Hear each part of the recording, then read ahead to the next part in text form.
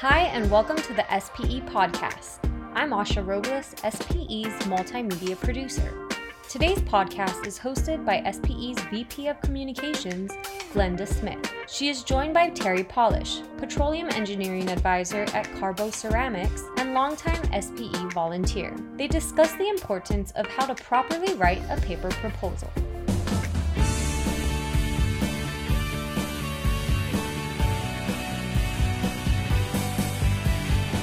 Thanks for joining me today, Terry. It's great to be here, Glenda. Even though we're in the virtual mode, it's good to be able to do these types of things. So you started your career with ARCO working in Alaska, and then after ARCO was purchased, you spent some time as a high school math teacher. That had to be an interesting experience. Do you feel like you were able to influence any of your students towards engineering careers, perhaps? Wow, that's a good question. First of all, I got into it because my parents and I come from a long line of a lot of teachers, and so I probably came by it naturally, and it's something I'd always wanted to do. So I took advantage of the opportunity. But I taught math, and I, for as silly as it sounds, is I was always really excited when I was teaching my math classes. So Algebra 2 I taught mostly, and then I had a little bit of math models and statistics, and I think when I taught math models particularly, it felt like I was able to offer people real world experiences, or kids real world experiences. And I don't know whether it did, but I hope that my excitement, or maybe even, there's a lot of times where I kind of looked at every student as a little engineering problem, and you're trying to figure out how to impart the knowledge that I had into their brain, and so you worked on ways to do that. And I hope that sometime I maybe made it a little bit easier, or made it not so ominous, because so many students say, "Oh, you know what? My mom and dad were not good at math, so I'm not either." And that's not really true, right? I think a lot of times kids gave up before they ever tried, and so I don't know. It's hard to say. I only taught for 4 years, so one thing I really do miss is that I wasn't able to see the students come back, after they'd maybe gone to college and had been doing something with their lives. But I hope so. I at least tried to make it interesting. I think that's always fun to have the opportunity to influence a young mind. And yeah, it is kind of unfortunate that you didn't get to see how they come back and what they Right. decided to do with it. But hopefully, being an engineer yourself, you at least gave them some impetus in that direction. Well, one of the projects we did in my math models class was a casino day, and everybody had to build their own games and use probability. So at least at the bare minimum, they probably figured out where math maybe came into play in gambling. That's great. Maybe that gave them a useful skill going forward. Right. Um, so you're the author or co-author of more than 50 SPE papers. What led you to writing that first one?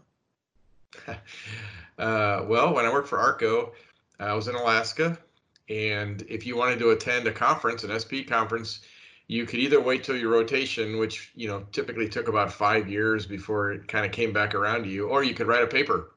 And so a colleague of mine both said, "You know what? We want to go to New Orleans." And so we wrote a paper that was submitted an abstract for New Orleans, and we got it. So we went. So that was, quite frankly, that was the reason we did it. And I didn't feel like I was very good at it or anything, but we just wanted to go to the conference. It's great. So how has writing papers benefited your career? Well, believe it or not, when I first started with ARCO, I'll never forget during my first year or two during my development program, I remember my supervisor basically telling me, "Man, I kept getting really low marks on technical writing, presentation skills and stuff." And I just thought, I got to do better than that. And I don't know that I started writing papers and making presentations because of it, but I can tell you that doing it certainly has helped me. And I've come to find that I'm not saying I'm good or bad at it, but I'm a lot more comfortable doing it than I ever was. So I think that's helped me a lot. And in my current job, a lot of what I do is presentations, and I think, I think having given papers and talks, I don't feel all that intimidated by it anymore.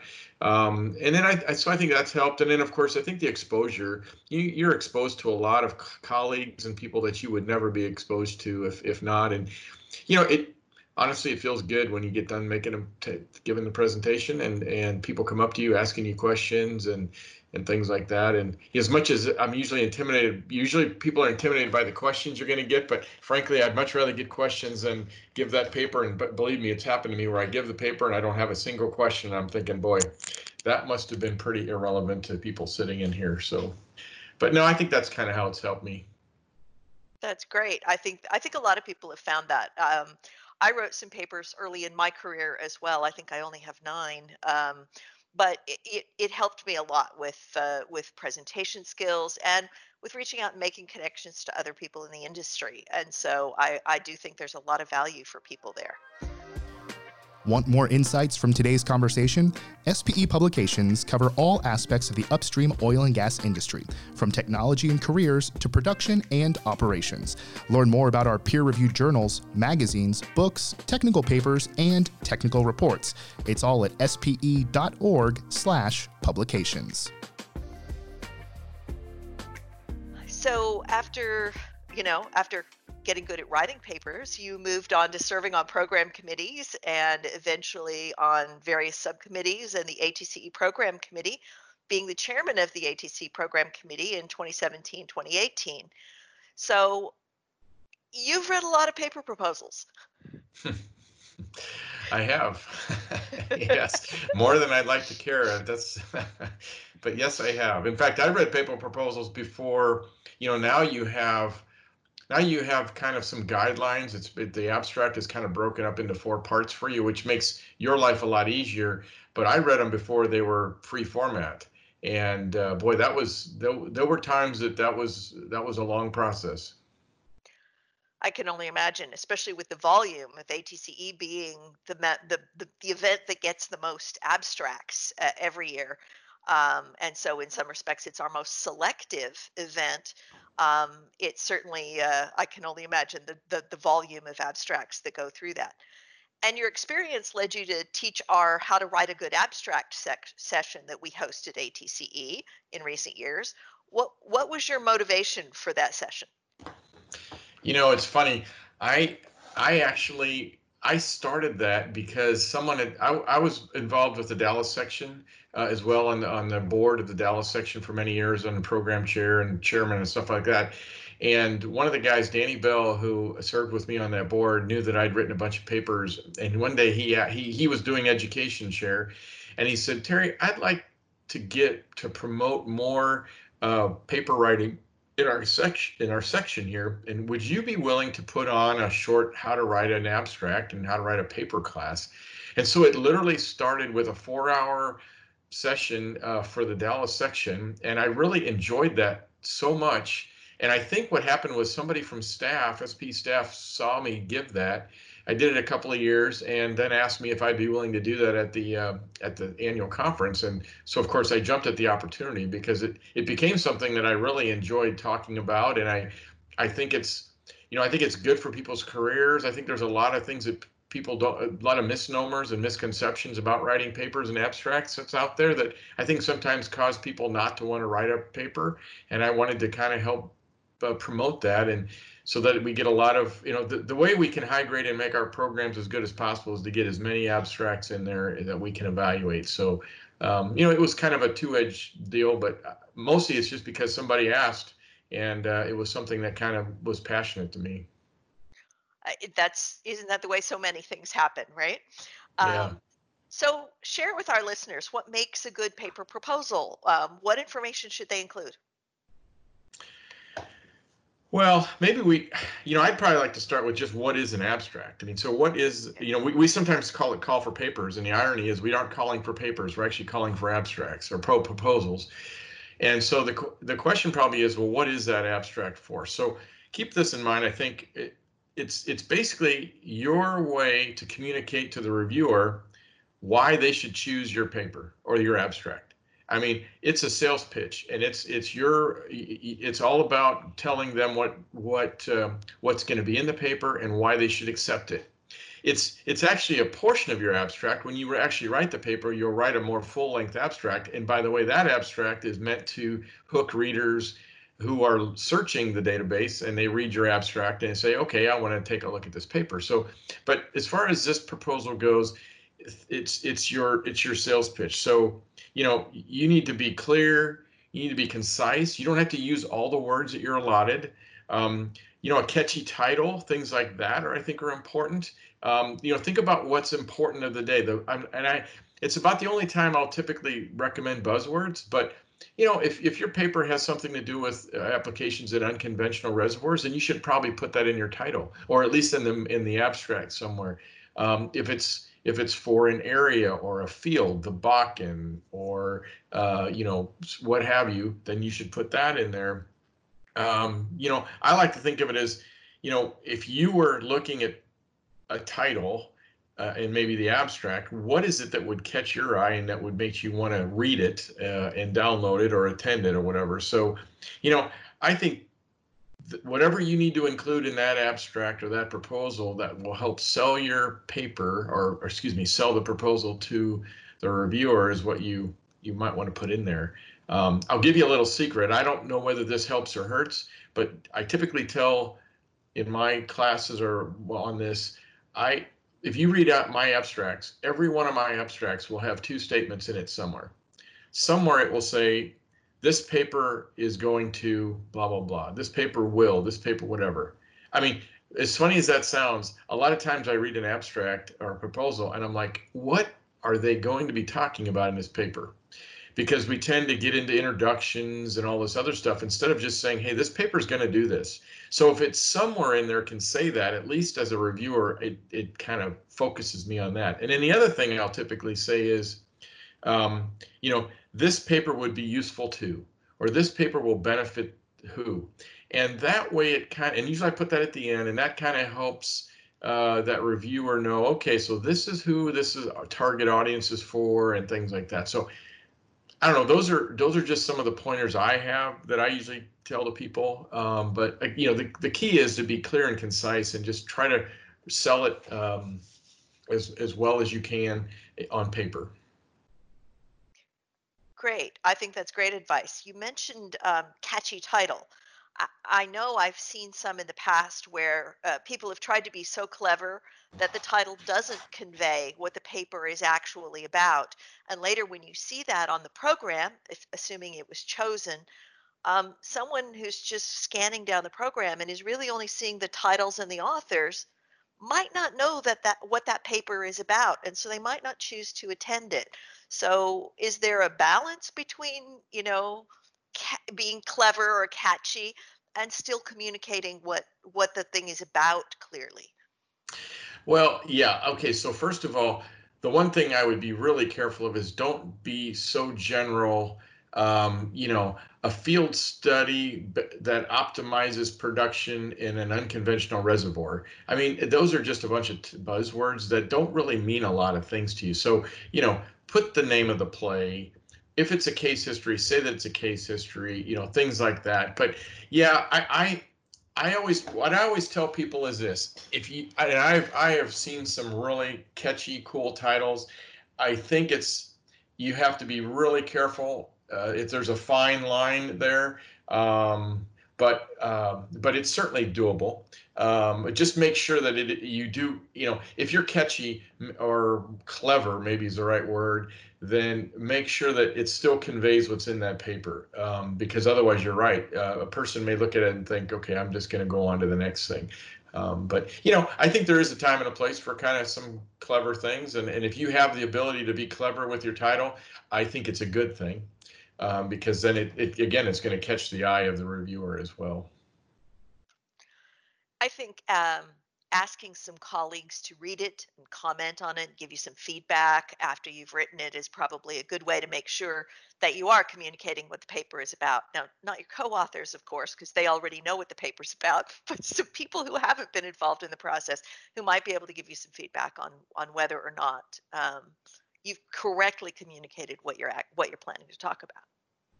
Yeah, I talk to, usually as a part of my class, I talk about writing the paper and making the presentation.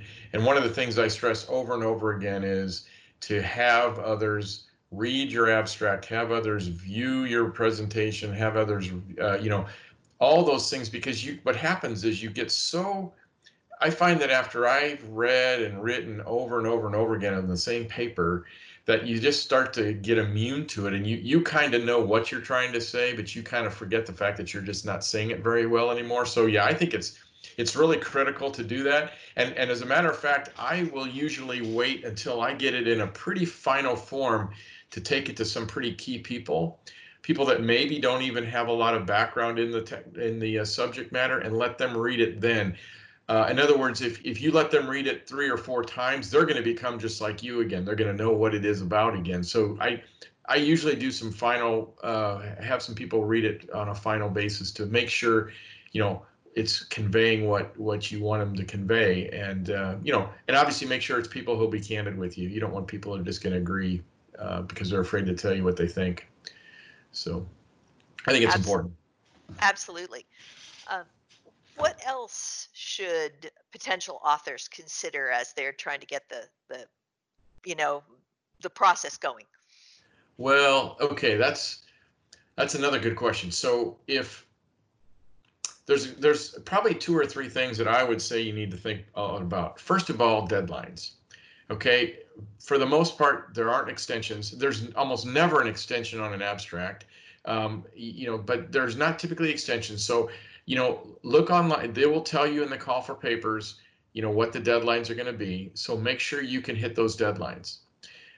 Make sure you'll have all your data together by that time. Maybe make sure you'll have all your testing done if you're doing testing or what have you. So make sure you're going to be able to meet the deadlines. Second thing you need to do is make sure you understand your company's approval process. Some companies require the abstract to be approved. Some just require the paper, but at least make sure you understand the approval process and the timing to do that, because some companies take longer than others. And you might just make sure that they're going to approve it. There are some things that your company probably wouldn't approve, or maybe you don't know that, but you might want to ask. And then the other thing is consider your co-authors and their deadlines. So my company doesn't have a lot of strict guidelines on deadlines. In fact, I help approve a lot of the papers, but some of my co-authors I know take a month, and so you have to account for them in the deadlines as well. And then let me just also say this: if you're a service company and look, by and large, if you're a service company and you're writing a paper, you are probably talking about a product or a service or something that you at your service company did with an operator, probably. And one of the things that we are looking very critically for in our reviewing is the low level of commerciality. If we think there's going to be any hint of commerciality in your paper, you will be low rated and may not make the cut. So the reason I bring that up is because if you're a service company, which is what I am, I work for a service company, I try to work really hard to find co-authors from the operator who are willing to put their name on the paper, because if I'm a reviewer and I see that there's an operator on there as well, it makes me feel a little bit better about it being a non-commercial paper. Now, that doesn't mean you can't get a paper in without an operator as a co-author. It's not at all what that means. It just means you're going to have to work pretty hard to make sure it isn't a commercial piece of work. But that's one thing to think about with your co-authors. We don't look at it and say, oh, wow, they got 10 co-authors. The more co-authors you have, the better chance. No, there's none of that stuff. It has no bearing on it whatsoever. But who the co-authors work for and stuff like that, I think that's important as a way to look at that. And one other thing I forgot to mention on the approvals, also make sure that you're going to be able to travel. Now, obviously, right now we don't know, and I'm sure everybody's up in the air, and so it's hard to say. But let's just set COVID-19 aside and all the issues going on with that. Under normal circumstances, you should probably make sure that you believe you're going to be able to travel to the conference, because if no one presents your paper, whether it's you or your co-author or a colleague, unfortunately the paper gets pulled. So, and won't go into one Petro. So just make sure somebody ought to be able to present it. That's an excellent point. I know a lot of people really want not only to travel to an ATCE or something like that to have that experience, but also that holy grail of having your paper in one Petro is important.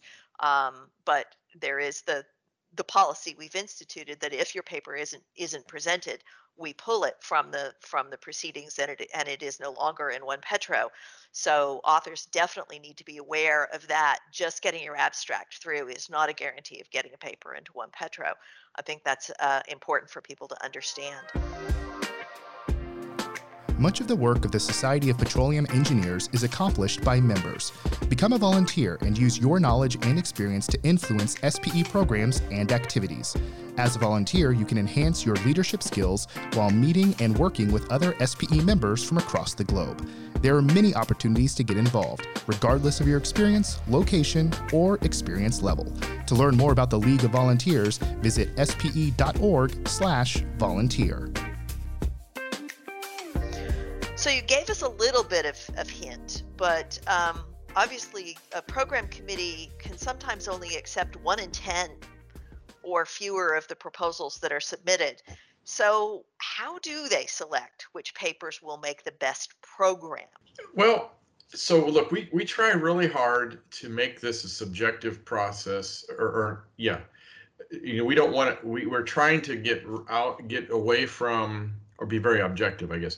We're trying to get away from favorites and all that stuff. So some of the things we do, first of all, is we ask reviewers if you're a colleague or if you're on the paper and stuff, to kind of recuse yourself.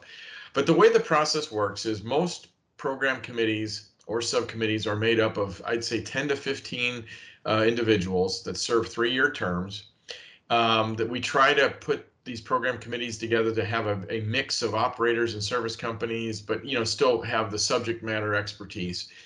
And there's a deadline, of course, for the proposal.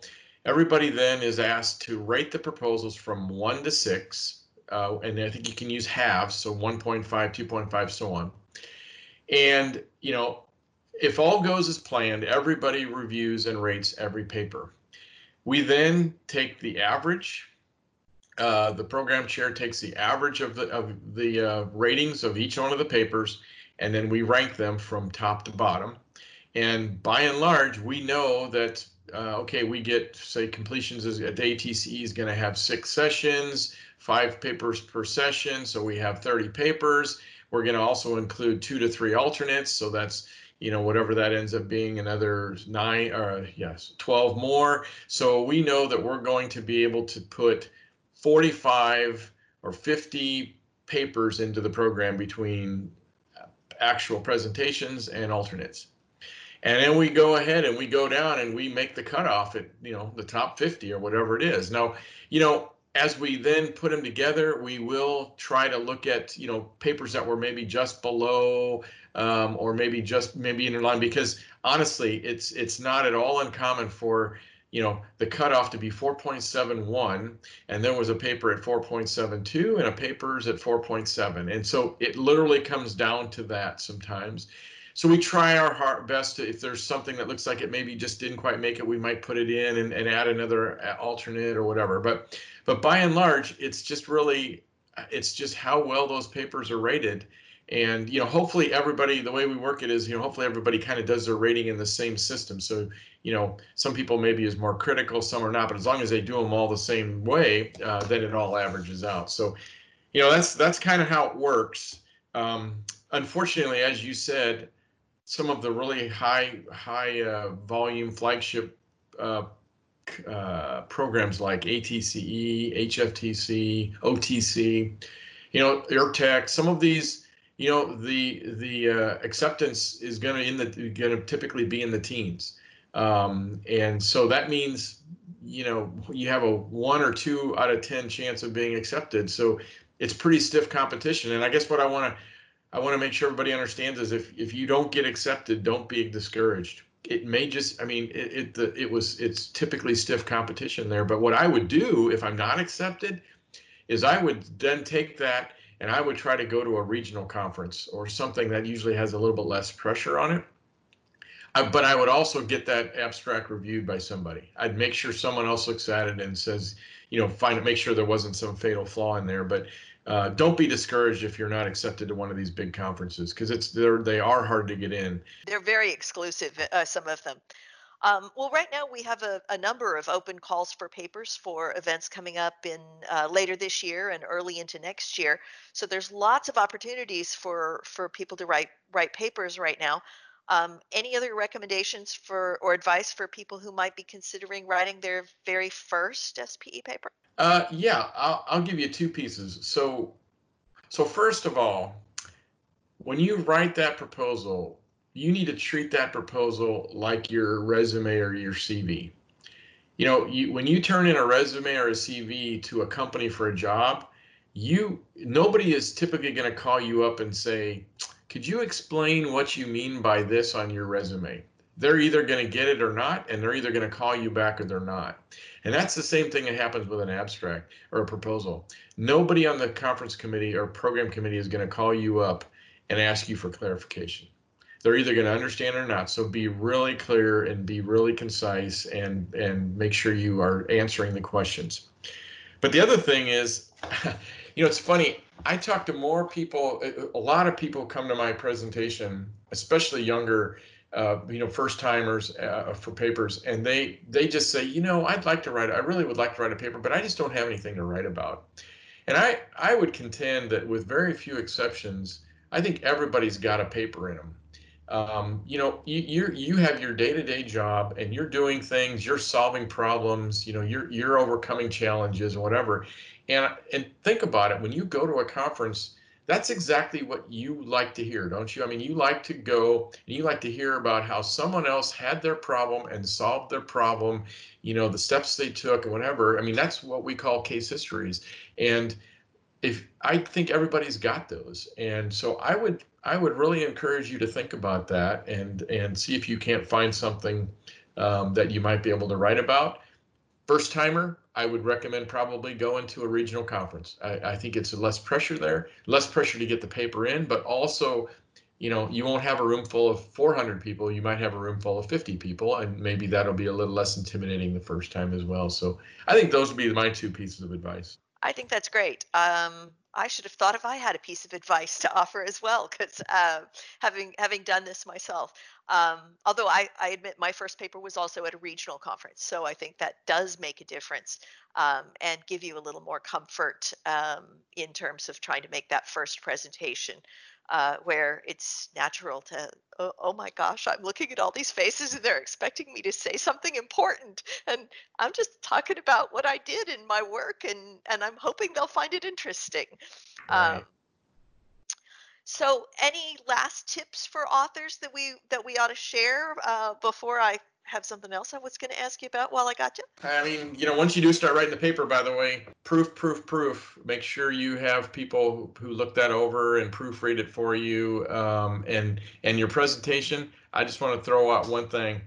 When you're practicing your presentation is not sitting in front of your computer screen, advancing slides, and in your mind thinking about what you're going to say. Practicing your presentation is standing up and presenting it on a screen, or maybe it's at your computer, but you're standing there and you are literally timing yourself and you are saying the words as if you're presenting the paper. And even better if you could do it in front of an audience, maybe colleagues or whatever, but that's practice. And if you want to become smooth at presenting, that's the way you have to practice. So anyway, That's that's just a great little advice. soapbox of mine. No, absolutely great advice. I read something recently that talked about you can't practice too much for a presentation.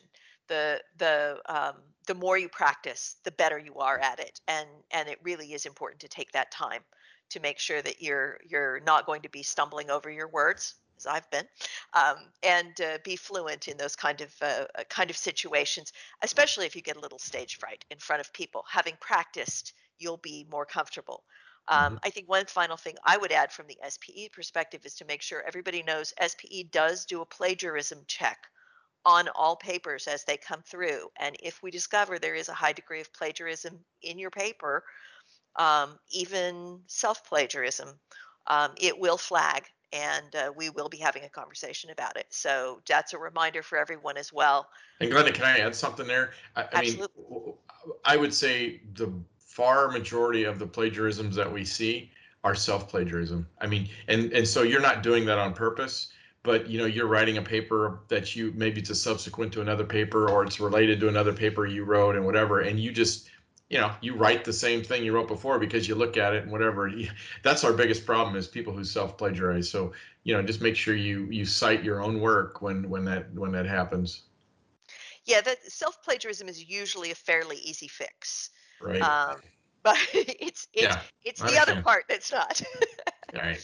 Well, Terry, I appreciate you taking the time, and I think you've given our potential paper authors some great advice about how they can write their first or second or third paper. Well, I hope so. I have enjoyed it. I always enjoy talking about this topic. It's kind of something that's near and dear to me. I enjoy doing it, and so yeah, hopefully a couple people or more will decide to try their hand at it. Are you considering becoming an SPE member? When you join SPE, you join a society of dedicated professionals just like you, working to address the technical challenges of the global oil and gas industry. SPE membership gives you the opportunity to make local and global connections and build a network of influential technical leaders from every discipline.